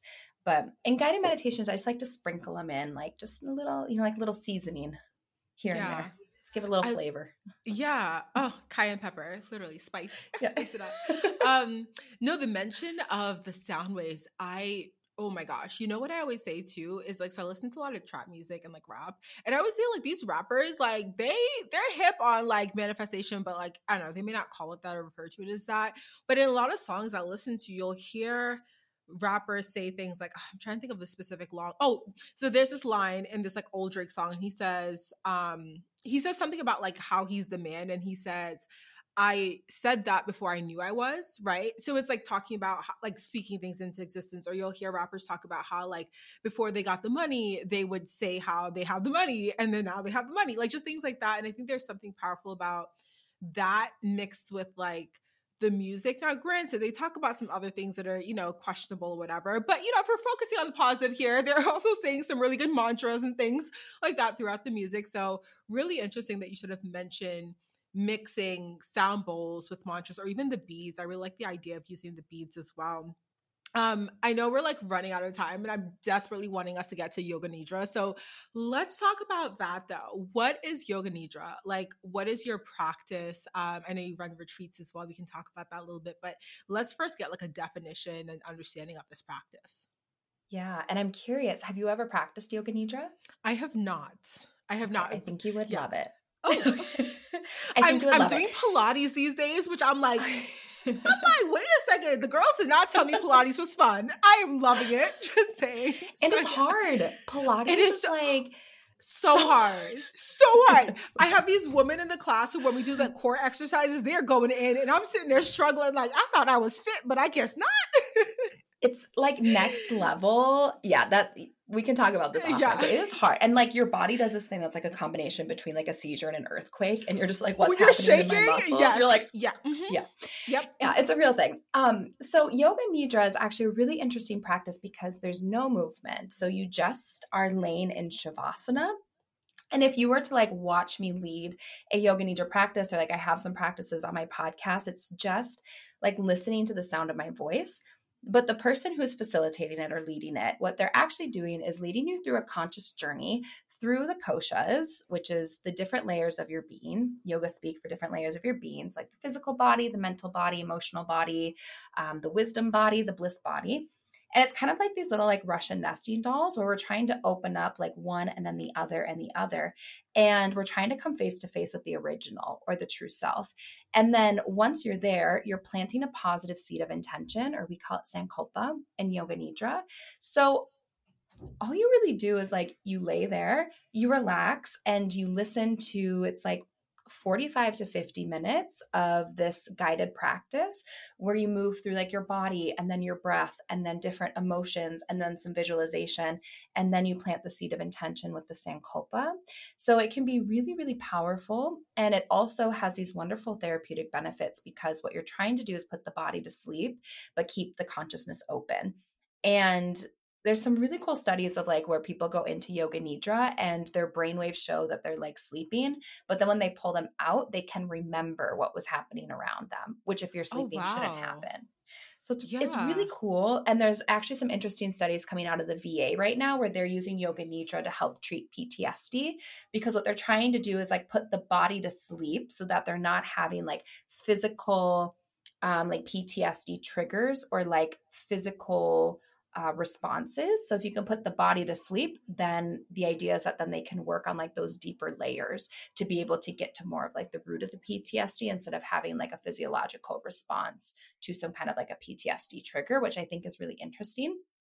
But if you've never done it before, it's almost like a yoga sleepover. So you like show up and you get like pillows and blankets and bolsters and like an eye pillow, and you just like relax. And I like to do combo Yoga Nidra and sound bath. So we'll do like Yoga Nidra, get to this like super relaxed place, and then do like some singing bowl sound bath. But it is really, really deeply restorative, but it's a conscious journey to the true self at the same time, which I think is super cool. Oh my gosh. Okay. This sounds fantastic. I think, yeah, you're right. Like literally after this, I'm going to be Googling Yoga Nidra near me. But I love this. And it almost sounds to me like it's a little bit of like hypnotherapy in a way. Is that kind of like an accurate comparison? So a lot of people will ask like, what's the difference between like hypnosis and Yoga Nidra? And the biggest difference is that hypnosis is like guide led. So like they can ask you questions, like you can be talking back to them. Like they're really kind of like facilitating your journey, versus Yoga Nidra is very like hands off and can be a little bit gentler. Like you'll only go as deep as you want to go or are able to go. And like, you don't like, I wouldn't ask like any questions or anything like that, but it's a similar idea of like putting the body to sleep to be able to do like some deeper work, but with two different approaches. Okay, wow. It sounds really amazing. And you mentioned something about sort of as you're sort of going to the center, you're getting to that true self. So is that something that once you come out of, I suppose, like your practice of Yoga Nidra, that's the benefit of you sort of walking in the waking world with more of an understanding of your true self? Yeah. So I think, and people have such interesting experiences during Yoga Nidra. It's really cool. Like people always ask, like, oh, I experienced this. Like, is this like quote, like normal? And I always like to say, like, there's no normal or abnormal, especially when you're working with the true self, the soul print, because it's completely unique to you. But I have heard everything from like, I fell asleep and had a nap, which totally happens. My own mother does that in my classes sometimes because Mama Smith still comes to my classes because she's amazing. Yes, but everything from like, oh, that was so relaxing, like I got a nap, to like a relative that has passed on came back to tell me something that I needed to hear right now. And everything that falls in between. And I think what's happening is when you're trying to connect to that like higher consciousness or that deeper part of you or that true self, you know, they say quiet the mind and the soul shall speak. And it's like, but truly it is. It's like when you just slow down, put the body to sleep, like quiet the mind, you don't know what's going to come up. And it can be a really, really beautiful, like profound experience. So it could be just being more connected to the true self. It could be, you know, listening to the insights from the soul or the true self. It could just be you had a wonderfully relaxing, restorative, rejuvenating hour, which is also incredibly important. And it can be like you're going to get out of it like what you need. But that will be different for everyone. I was literally going to say, I kid you not, those exact words. Like, oh, is it like you get out of it what you need in that moment? Yes, it is. We're on the same wavelength. That's exactly it. Okay, awesome. And so I'm curious about the retreats. Can we talk about that for like a quick second? What are the retreats? How do you lead them? Is it sort of like Yoga Nidra and meditation? Like, give us a tea. Okay, so the tea on retreats, which isn't that hot of tea because there's no like fun like secrets or anything there, but I will say they are like if you're in a place where you could go on a retreat, like just in general, I highly recommend it because it's always just like truly a once in a lifetime experience. So the way that I personally do it is I like to fuse like a wonderful trip somewhere fun and unique, like Ireland or Bali or Hawaii or Peru, like a place that you maybe want to go but wouldn't necessarily go alone. And then take that like trip element and fuse it with yoga and meditation and like Yoga Nidra. So what it looks like is I help with everything. Like you basically just have to like show up. And once you're in the airport at the right time, like everything else is taken care of for you. But a typical day looks like we wake up in the morning and we might do some mindful movement and some meditation and then have some breakfast. And there's always the most incredible people that show up at these things. Like, and most people come alone, which is really cool. And it might be the first time they've traveled alone anywhere. And it's usually just a group of just like beautiful, like soul seekers that are together. So we'll do some movement, we'll do some yoga, have some breakfast. We might do like a little bit of a workshop or something fun together. Like we're going to Ireland this summer. We're going to go like sea cave kayaking. Oh my like gosh, one are you morning. Really? Yeah. Oh my gosh. Wait, are spots still open? I have one spot left in that retreat. Not the one spot. Kelly, wait. You're like, no, not that one spot for me. Do you want to go to Ireland? I'm curious. You said kayaking. Yeah. I cannot swim, so there's that. That's okay. Optional. All the activities are optional. Yeah, anything with water, I'm like, oh, let me figure that out first, because like, you know, don't want to go to Ireland. Definitely a land animal too. Back. Yeah, it's not intense. Okay, we're gonna link it in the show notes. Okay. I will think about it because like, what do you do? Do you do them every year? Yeah, so I do a couple every year, but the locations are different. So I had one in Hawaii this spring, and then in the summer I will be in Ireland, and then 2023 TBD. But I just do a couple every year, and I find the right people always show up to the right one at the right place, always.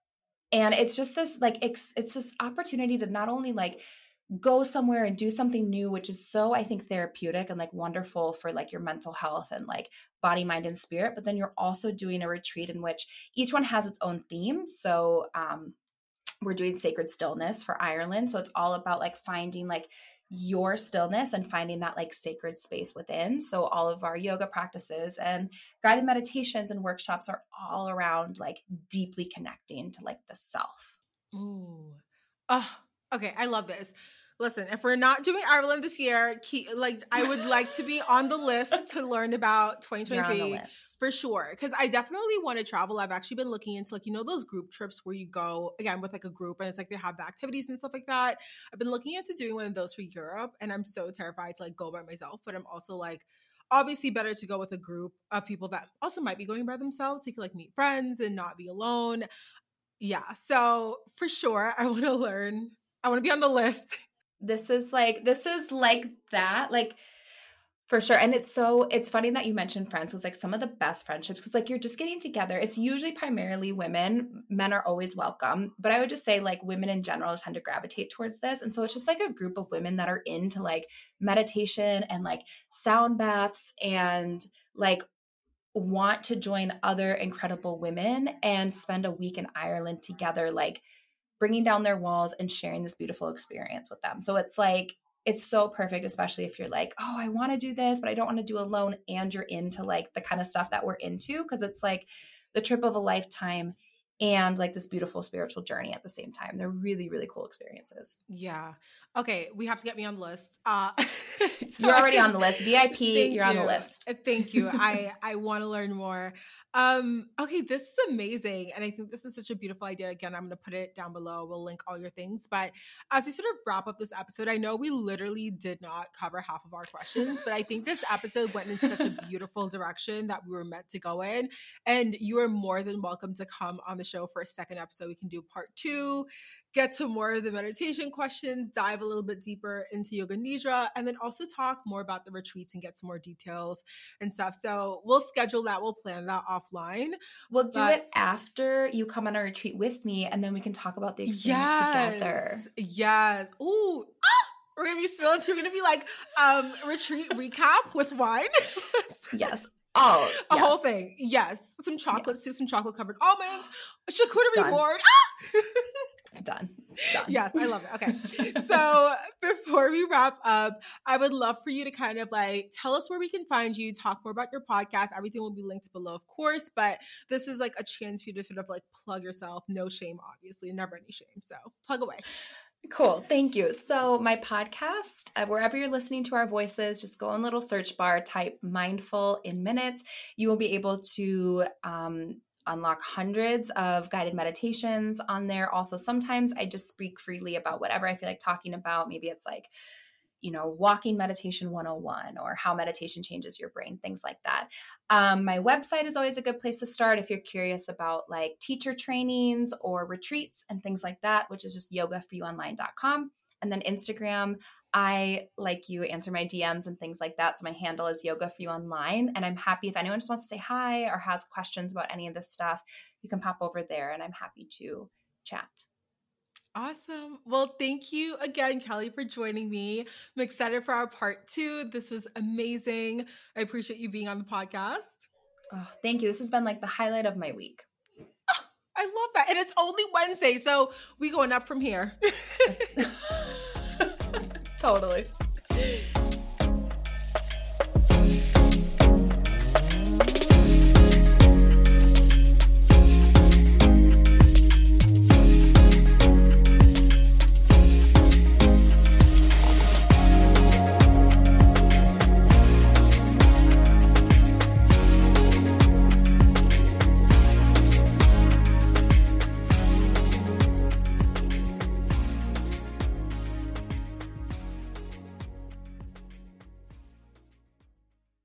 Hi, my love. I hope you're enjoying Manifest Daily, whether this is your second or your 22nd episode. Don't forget to hit that subscribe button to stay up to date with our latest episodes. And if you really love this show, I would appreciate it if you could do me a huge favor by leaving a 5-star review on whatever platform you're listening to this podcast on. It really helps the show grow and reach more listeners like yourself. And like I said, I would be super grateful for you to leave that 5-star review. Thank you for being here and for being a part of this amazing and growing podcast community. Now, let's go ahead and dive into today's episode.